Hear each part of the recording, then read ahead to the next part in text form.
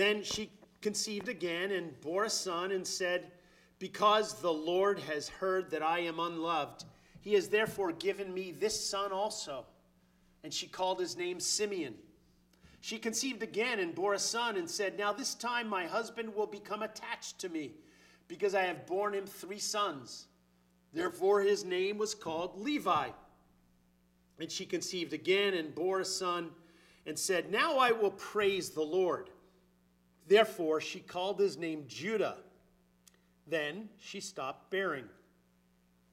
Now when Rachel saw that she bore Jacob no children, Rachel envied her sister and said to Jacob, give me children or else I die.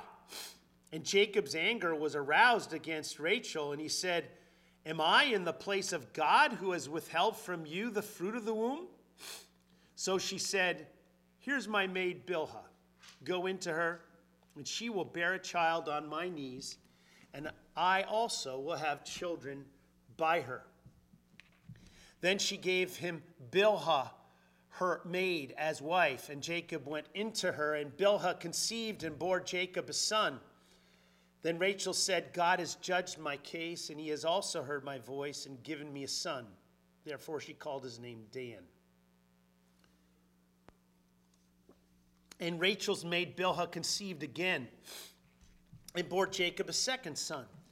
Then Rachel said, with great wrestlings I have wrestled with my sister. Indeed, I have prevailed. So she called his name Naphtali. When Leah saw that she had stopped bearing, she took Zilpah, her maid, and gave her to Jacob as wife.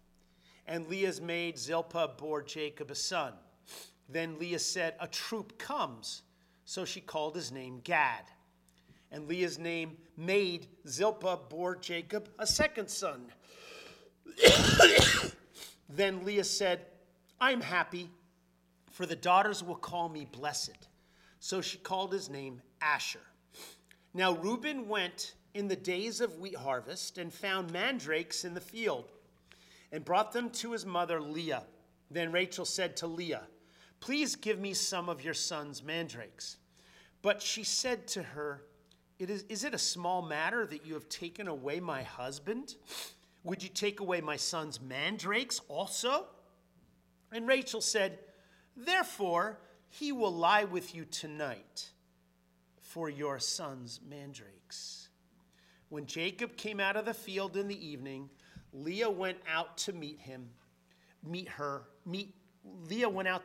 and said, you must come into me, for I have surely hired you with my son's mandrakes. And he lay with her that night. And God listened to Leah, and she conceived and bore Jacob a 5th son. And Leah said, God has given me my wages, because I have given my maid to my husband. So she called his name Issachar. Then Leah conceived again and bore Jacob a 6th son. And Leah said, God has endowed me with a good endowment. Now my husband will dwell with me, because I have borne him 6 sons. So she called his name Zebulun. Afterward, she bore a daughter and called her name Dinah. Then God remembered Rachel, and God listened to her and opened her womb. And she conceived and bore a son and said, God has taken away my reproach. So she called his name Joseph and said, the Lord shall add to me another son. Thus far, the reading of God's holy, inspired, and inerrant word. Let us pray. O Lord, open up this text that we may understand your grace in the midst of the messiness of our lives, even as you addressed and treated your people here with grace in the midst of the messiness of theirs. O Lord, lead us not to presume upon your grace, but to trust in your love, turning to you always in difficult times and in good. We pray in Jesus' name. Amen. Now, no one is saved from the guilt and death that comes from sin unless they are found by faith to be united with Christ, united with him in his crucifixion for the payment of their sins, and united with him in his resurrection, that they might walk in newness of life. This Savior, Jesus, was descended from Jacob, of whom we read here in our passage this morning. There was a critical preparation which God made for the arrival of Jesus, born in the flesh of the Virgin Mary. The Lord God decided that the way he wanted to bring his eternal Son into the world was that he would establish a nation from which Jesus would be born. And it happened to be a big nation. It didn't start that way, as we read in Deuteronomy chapter 10, verse 22. Your fathers went down to Egypt with 70 persons. And now the Lord your God has made you as the stars of heaven in multitude. It was always the choice of just a few people, just Abraham and Sarah. And then 70 as they went off to Egypt. And then a multitude. It was his grace that made them a great nation. But he wanted to do that, as he promised to Jacob, chapter 28, verse 14 in Genesis. Also, your descendants shall be as the dust of the earth. And we read also to Abraham, the grandfather of Jacob, I will make of you a great nation. I will bless you and make your name great. And then Genesis 15, speaking to Abraham, look now toward heaven and count the stars if you are able to number them. And he said to him, so shall your descendants be. And then to Isaac, the father of Jacob, Genesis 26 and verse 3, dwell in this land, and I will be with you and bless you. And I will make your descendants multiply as the stars of heaven. But to be frank with you, until this chapter, the multiplication wasn't really happening so well. In God's perfect plan, God chose to give only one connection between Abraham and Jacob, and that connection was Isaac. There wasn't going to be descendants it was not going to be descendants through other people like Ishmael. It was only going to be one son of Abraham, which was the covenant line. And from Isaac to Jacob, it was only going to be one son that led to the covenant people, Jacob. But here we have multiplication happening in abundance. God worked in Jacob's life to bring a dramatic multiplication to even producing 11 sons, which then would become 12 ascribed to him later in the book of Genesis. Now, God's sovereign decision was not just to make Jacob feel like he was the really cool dude. He was the one, well, yeah, you really used me very well, God. No, he was doing this because God had a purpose. God had a purpose of laying down a track record, a template of revelatory faithfulness to 12 tribes, which would be mirrored in the 12 disciples that Jesus discipled when he was on earth. God was laying down a template of faithfulness in a whole nation, that he was the one true and living God. And this monotheistic revelation had to be anchored in a group of people that heard the word, as it was even said by us just a few minutes ago. God spoke all these words, saying, I am the Lord your God who brought you out of the land of Egypt, out of the house of bondage. You shall have no other gods before me.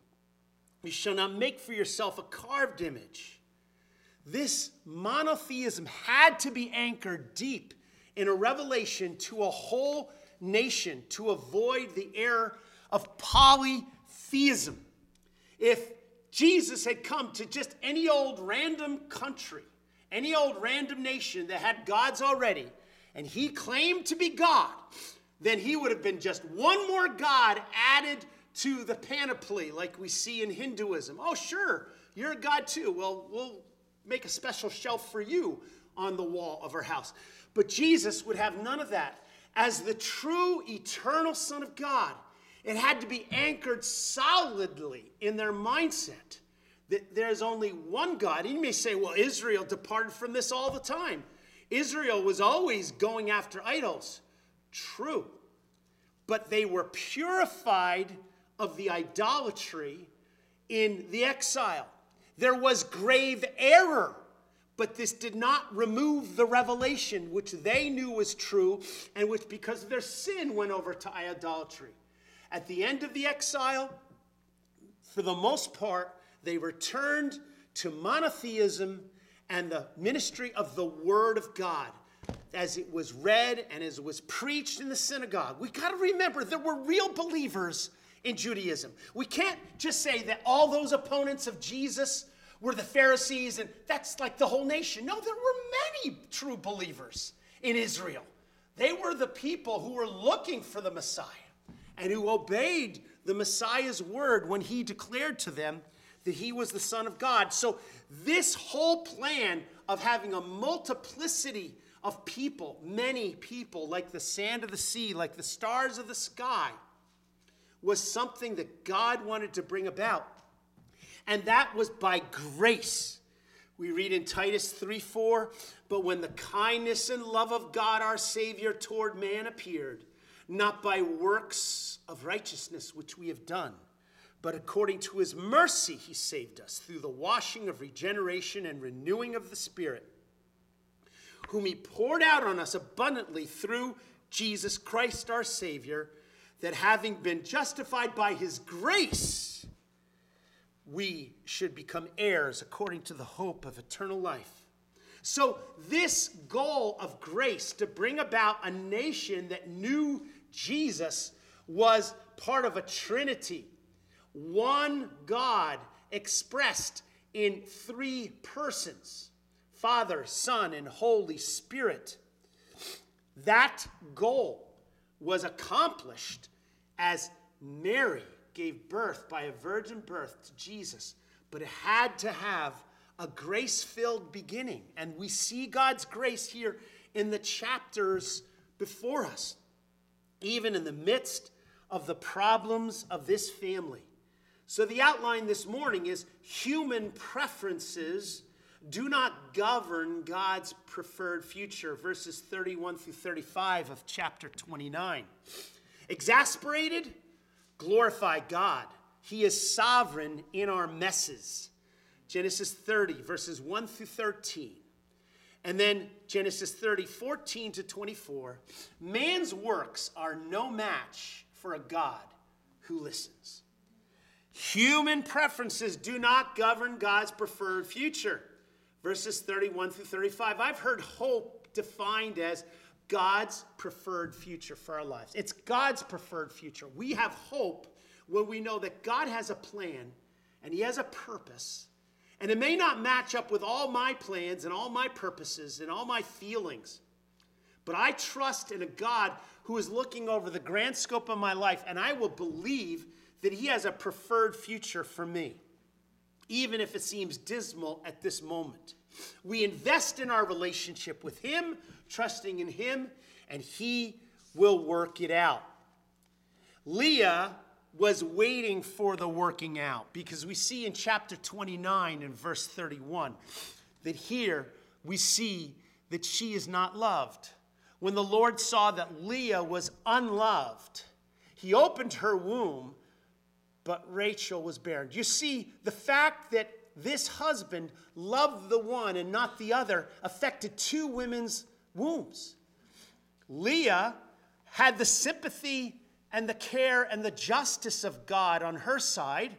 Rachel became barren. I believe there's a causative effect of how she was an unloved woman, Leah, that caused the fact that her sister would not have children. You may say, that's not fair. I'm saying that the influence in families of husbands is powerful. But God's grace was operating here to bring the unexpected result, the hard-to-predict outcome. The hope for Jacob's family, God's preferred future for Jacob, to bring him descendants as numerous as the dust of the earth, was to bring the first four sons from Leah and two of the most important sons, Levi and Judah, from the union of Jacob and Leah.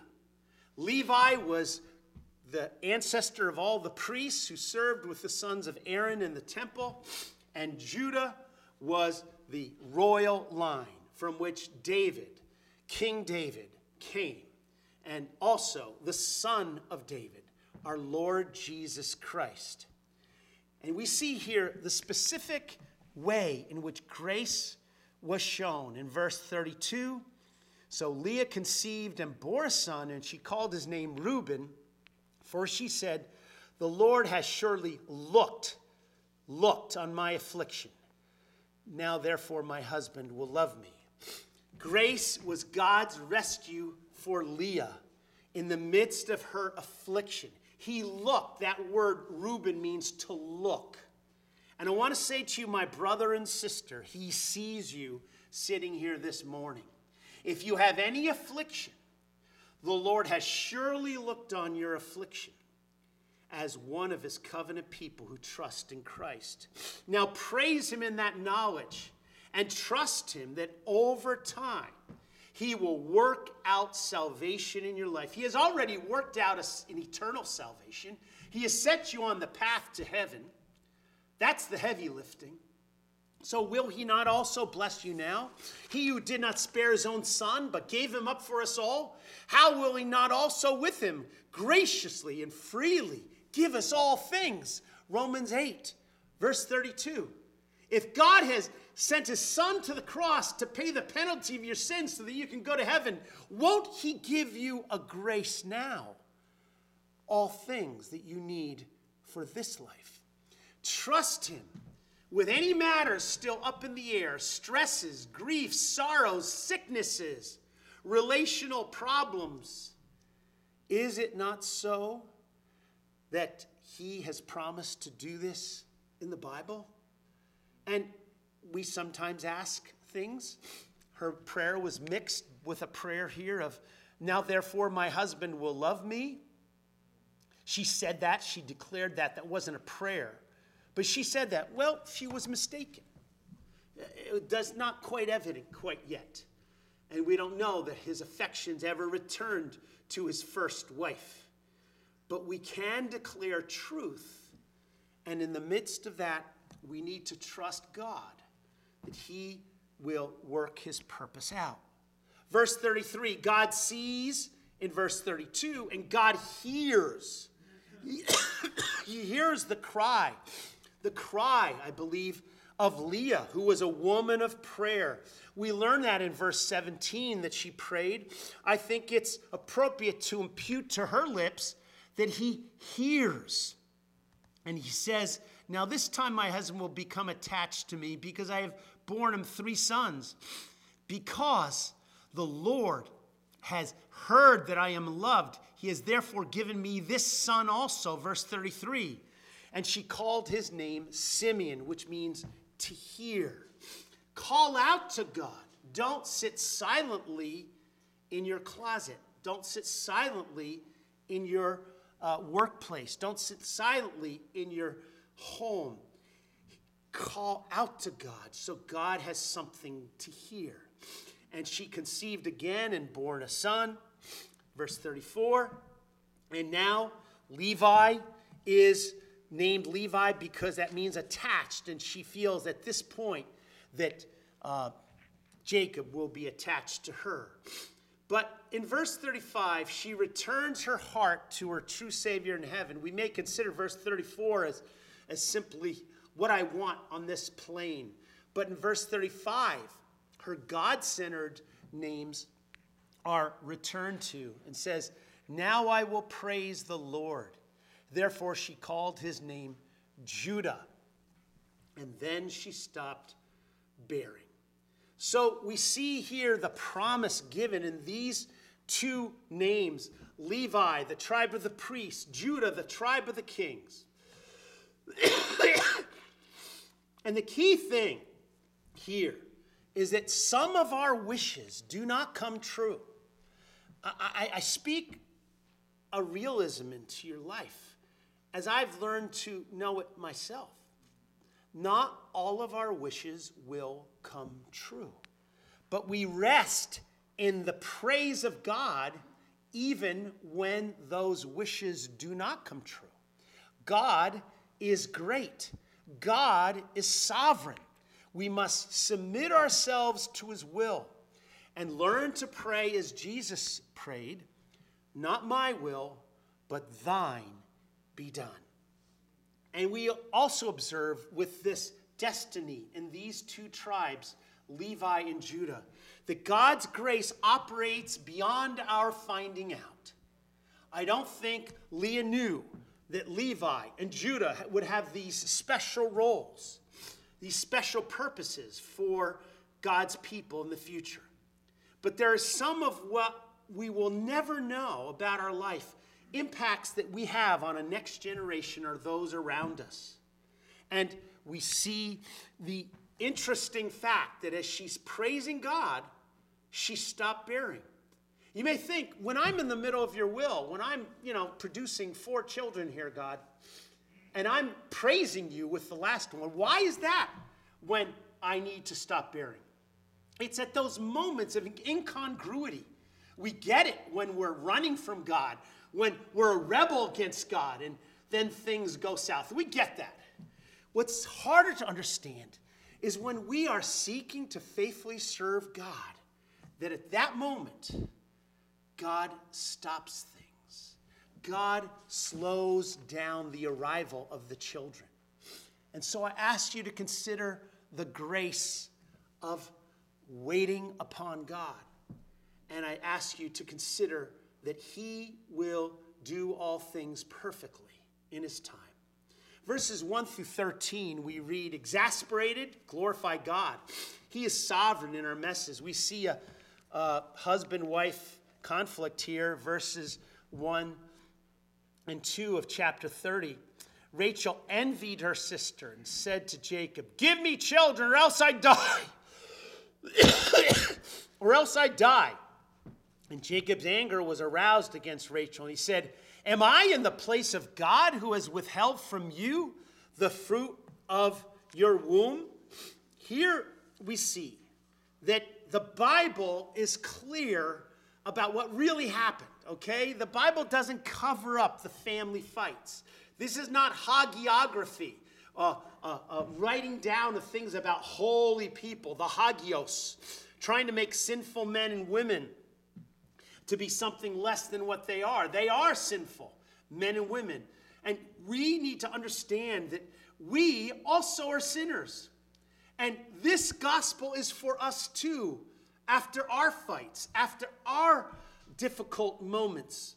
And we see that God's grace is working in the middle of our messes. And this is no excuse for deliberately sinning, but it is reassurance that our life is not over when we have failed. We need to come to God. And the response of Jacob here is the correct one. It is to throw it into the lap of God. Am I in the place of God who has withheld from you the fruit of the womb?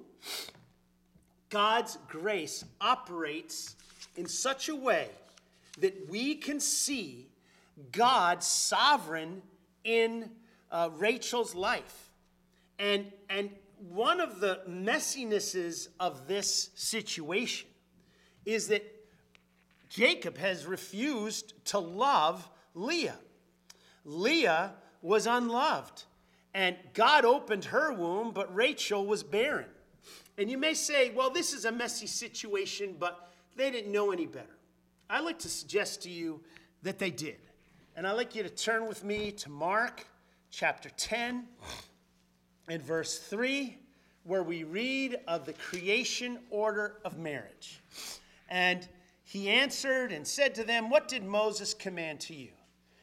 They said, Moses permitted a man to write a certificate of divorce and to dismiss her. Mark 10, verse 5. And Jesus answered and said to them, because of the hardness of your heart, he wrote you this precept. But from the beginning of the creation, God made them male and female. For this reason, A man shall leave his wife, father and mother, and be joined to his wife, and the two shall become one flesh. So then they are no longer two, but one flesh. Jesus described how Moses had allowed for divorce because of the hardness of men's hearts, but that the original plan, the original model laid down in the Garden of Eden was one man and one woman for life. The original expression of humanity is binary, two, male and female. God designed marriage to be the reuniting of the two to become one. Eve was taken out of the body of Adam. What was one became two. And then in marriage, the two became one. Yes, this is the plan, and this was known to the patriarchs. The patriarchs knew about the Garden of Eden. That was not simply implanted in the mind of Moses as special revelation. It could have been, but my understanding of the Old Testament is that there is a moral framework, and that moral framework is something which is given and which the patriarchs should live according to. How else could Paul criticize Abraham for going into his Ishmael and having a relation with her as an act of works if he was not morally responsible? God knew that he had revealed this in the garden, and Jacob knew God's plan for marriage, and it was an utter mess to bring not only two wives into his marriage, but then Bilhah, a third woman, and a fourth woman. 4 women in one man's bed. This is a royal mess. But God in his grace works in the midst of this mess. 2 sons by Bilhah, attributed to Rachel as her sons, and this child is to be born on her knees. Verse 3, that means it will be attributed to Rachel. And that name is Dan, meaning judge, meaning that Rachel's case was judged by God. That's a declaration. That's not a prayer. It's simply her saying what she thinks. God has judged my case. He's heard my voice and given me a son. And Alan Ross puts it, and Naphtali, my wrestling, revealing that she feels she has wrestled with her sister Leah and has prevailed. Alan Ross puts it, these names do not reflect a strong faith like Leah's. Rather, they reflect Rachel's bitter struggle with her sister for vindication. The 2 wives could have easily produced the number of sons God required to start a large nation. And there was no necessity for Jacob to bring these other handmaids into his bed. And so I want to say to you, and by way of encouragement, if you have a mess in your life right now or in the past, this mess does not obliterate God's grace. Rather, in the midst of our mess, we turn to God in faith and trust his grace to make things right. And Leah said, when she had a baby by Zilpah, attributed to her, verse 11, a troop comes. And Leah said in verse 13, I'm happy. The daughters will call me blessed. And that one had the name of Asher. And so God's grace operates in the midst of our life. I don't want you to think that you're disqualified in this church because there are some histories you bring with you. Our calling is to repent of all known sin. I'm calling you to repentance now, today, at this service. If there is a mess that you're causing, leave it here at the foot of the cross. Repent today. But I am saying there is hope for you. Glorify God like Jacob did. He said, am I in the place of God? He pointed to God. Yield to his sovereignty. Receive the blessing of God as from his hand. As Leah said, the daughters will call me blessed, and this blessing comes from God. So the third point, man's works are no match for a God who listens. Verses 14 to 24. In these verses, we see the futility of man's works and plotting, as shown in the use of mandrakes, which some people say was simply a plant that had an aphrodisiac quality that helped both the stimulation of sexual activity and also childbearing. But it was thought to be a superstitious thing, sort of a magical plant in other commentators. And Leah receives it from her son Reuben, who collected it in the field. And Rachel sees them, as recorded in verse 14, and asks of Leah, could she get some of that mandrake from Leah to improve her prospects of conceiving? To which Leah responds, you stole my husband. Will you steal my son's mandrakes also? Rachel proposes something which she felt she could authoritatively arrange as the favored wife. Rachel thought she could arrange a night between Leah and Jacob. And we see in verse 15 that Rachel says, therefore he will lie for you tonight for your son's mandrakes. This indicates the greater intimacy that Rachel had with Jacob, that Rachel could influence him to lie with Leah on a particular night. Rachel leveraged her power in this situation. Our works are leveraged often in our power, our relationships, and where we think we can control people to make things go our way. And we also tend to bargain with material things like mandrakes to make matters turn out the way we wish. Rachel was hoping that after Leah had her night with Jacob, she would then have her night with Jacob, and with the assistance of mandrakes, she would conceive. But it did not turn out that way. Instead of benefiting herself, Rachel's offer to Leah of a night with Jacob immediately blessed Leah with a pregnancy. And why? Verse 17, and God listened to Leah, and she conceived and bore Jacob a fifth son. Leah had a greater faith and was in an intimate fellowship with God through prayer. Leah was in a daily walk with God, enjoying God's grace, while Rachel is disappointed. As Meredith Klein puts it, Rachel's frantic effort proved a total failure for her, while it was the occasion for her rival, Leah, to be blessed with 2 more sons and subsequently a daughter. God listened to Leah. It wasn't magic, but the God who answers prayer, who was the true source of the coveted blessing, as Leah acknowledged when naming her sons. First, Issachar, God has given me God has given me my wages, and then God has endowed me with a good endowment, Issachar and Zebulun. The mandrakes did not work for Rachel, but we see her also finally turning to God in faith, believing as she prayed to God. Verse number 22. Then God remembered Rachel, and God listened to her and opened her womb. Before this, Rachel was wrestling with her sister, as it says in verse 8. With great wrestlings I have wrestled with my sister, but she had not yet wrestled with God in prayer. Prayer is not automatic. Prayer is a reality of our wrestling with God. It is claiming the promises.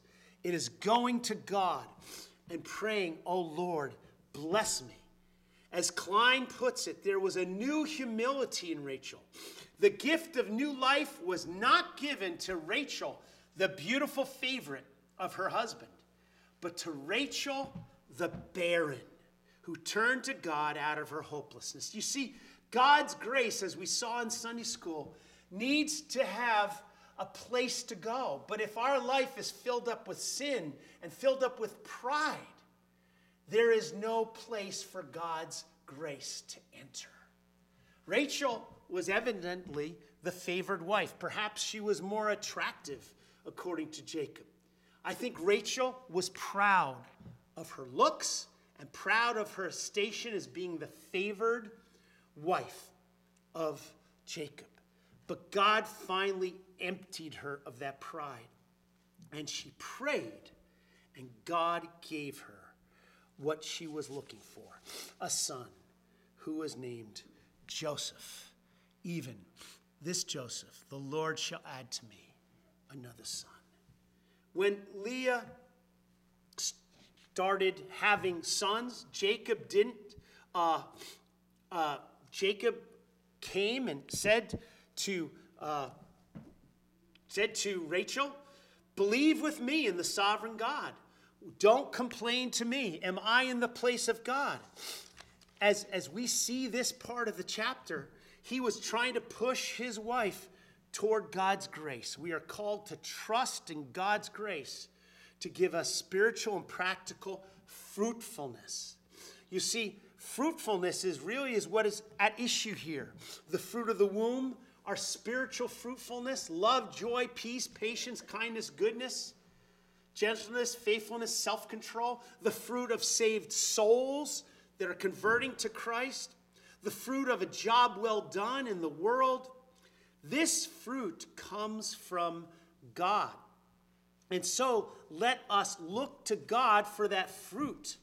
It says in Hebrews 13:15, "Therefore by him let us continually offer the sacrifice of praise to God." That is the fruit of our lips, giving thanks to his name.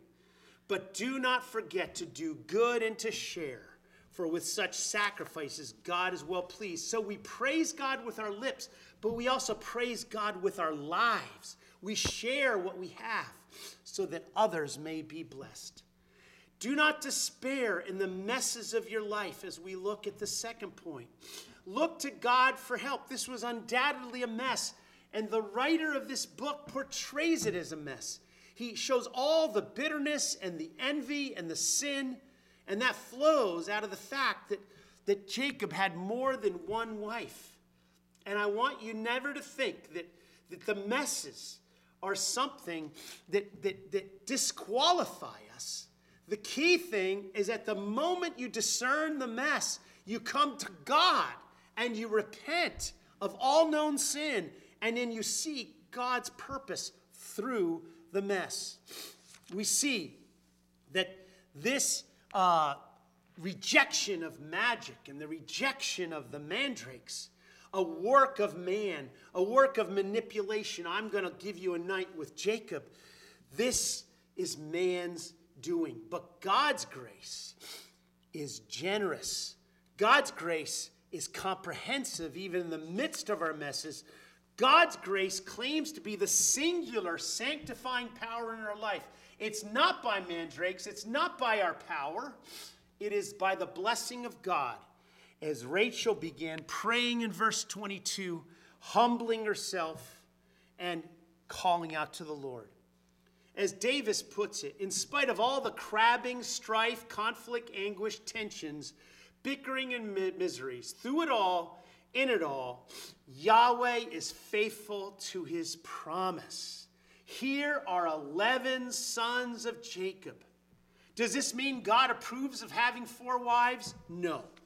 The pains experienced by Leah and also Rachel through her childlessness, which was caused by Jacob's neglect of Leah, leads us to believe that God, who inspired Moses to write this text, is dead set against multiple wives. But God works through our messes.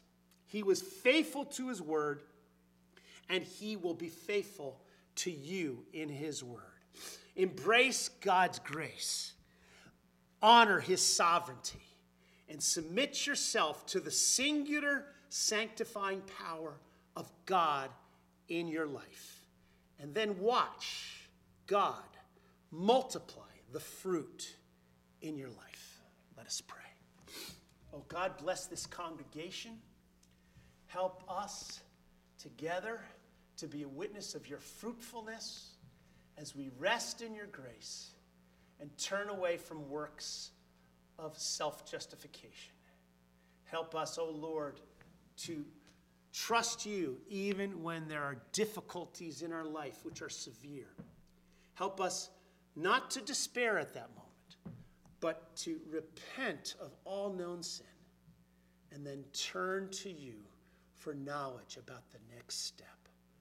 Oh Lord, we pray these things, also lifting up the pastoral concern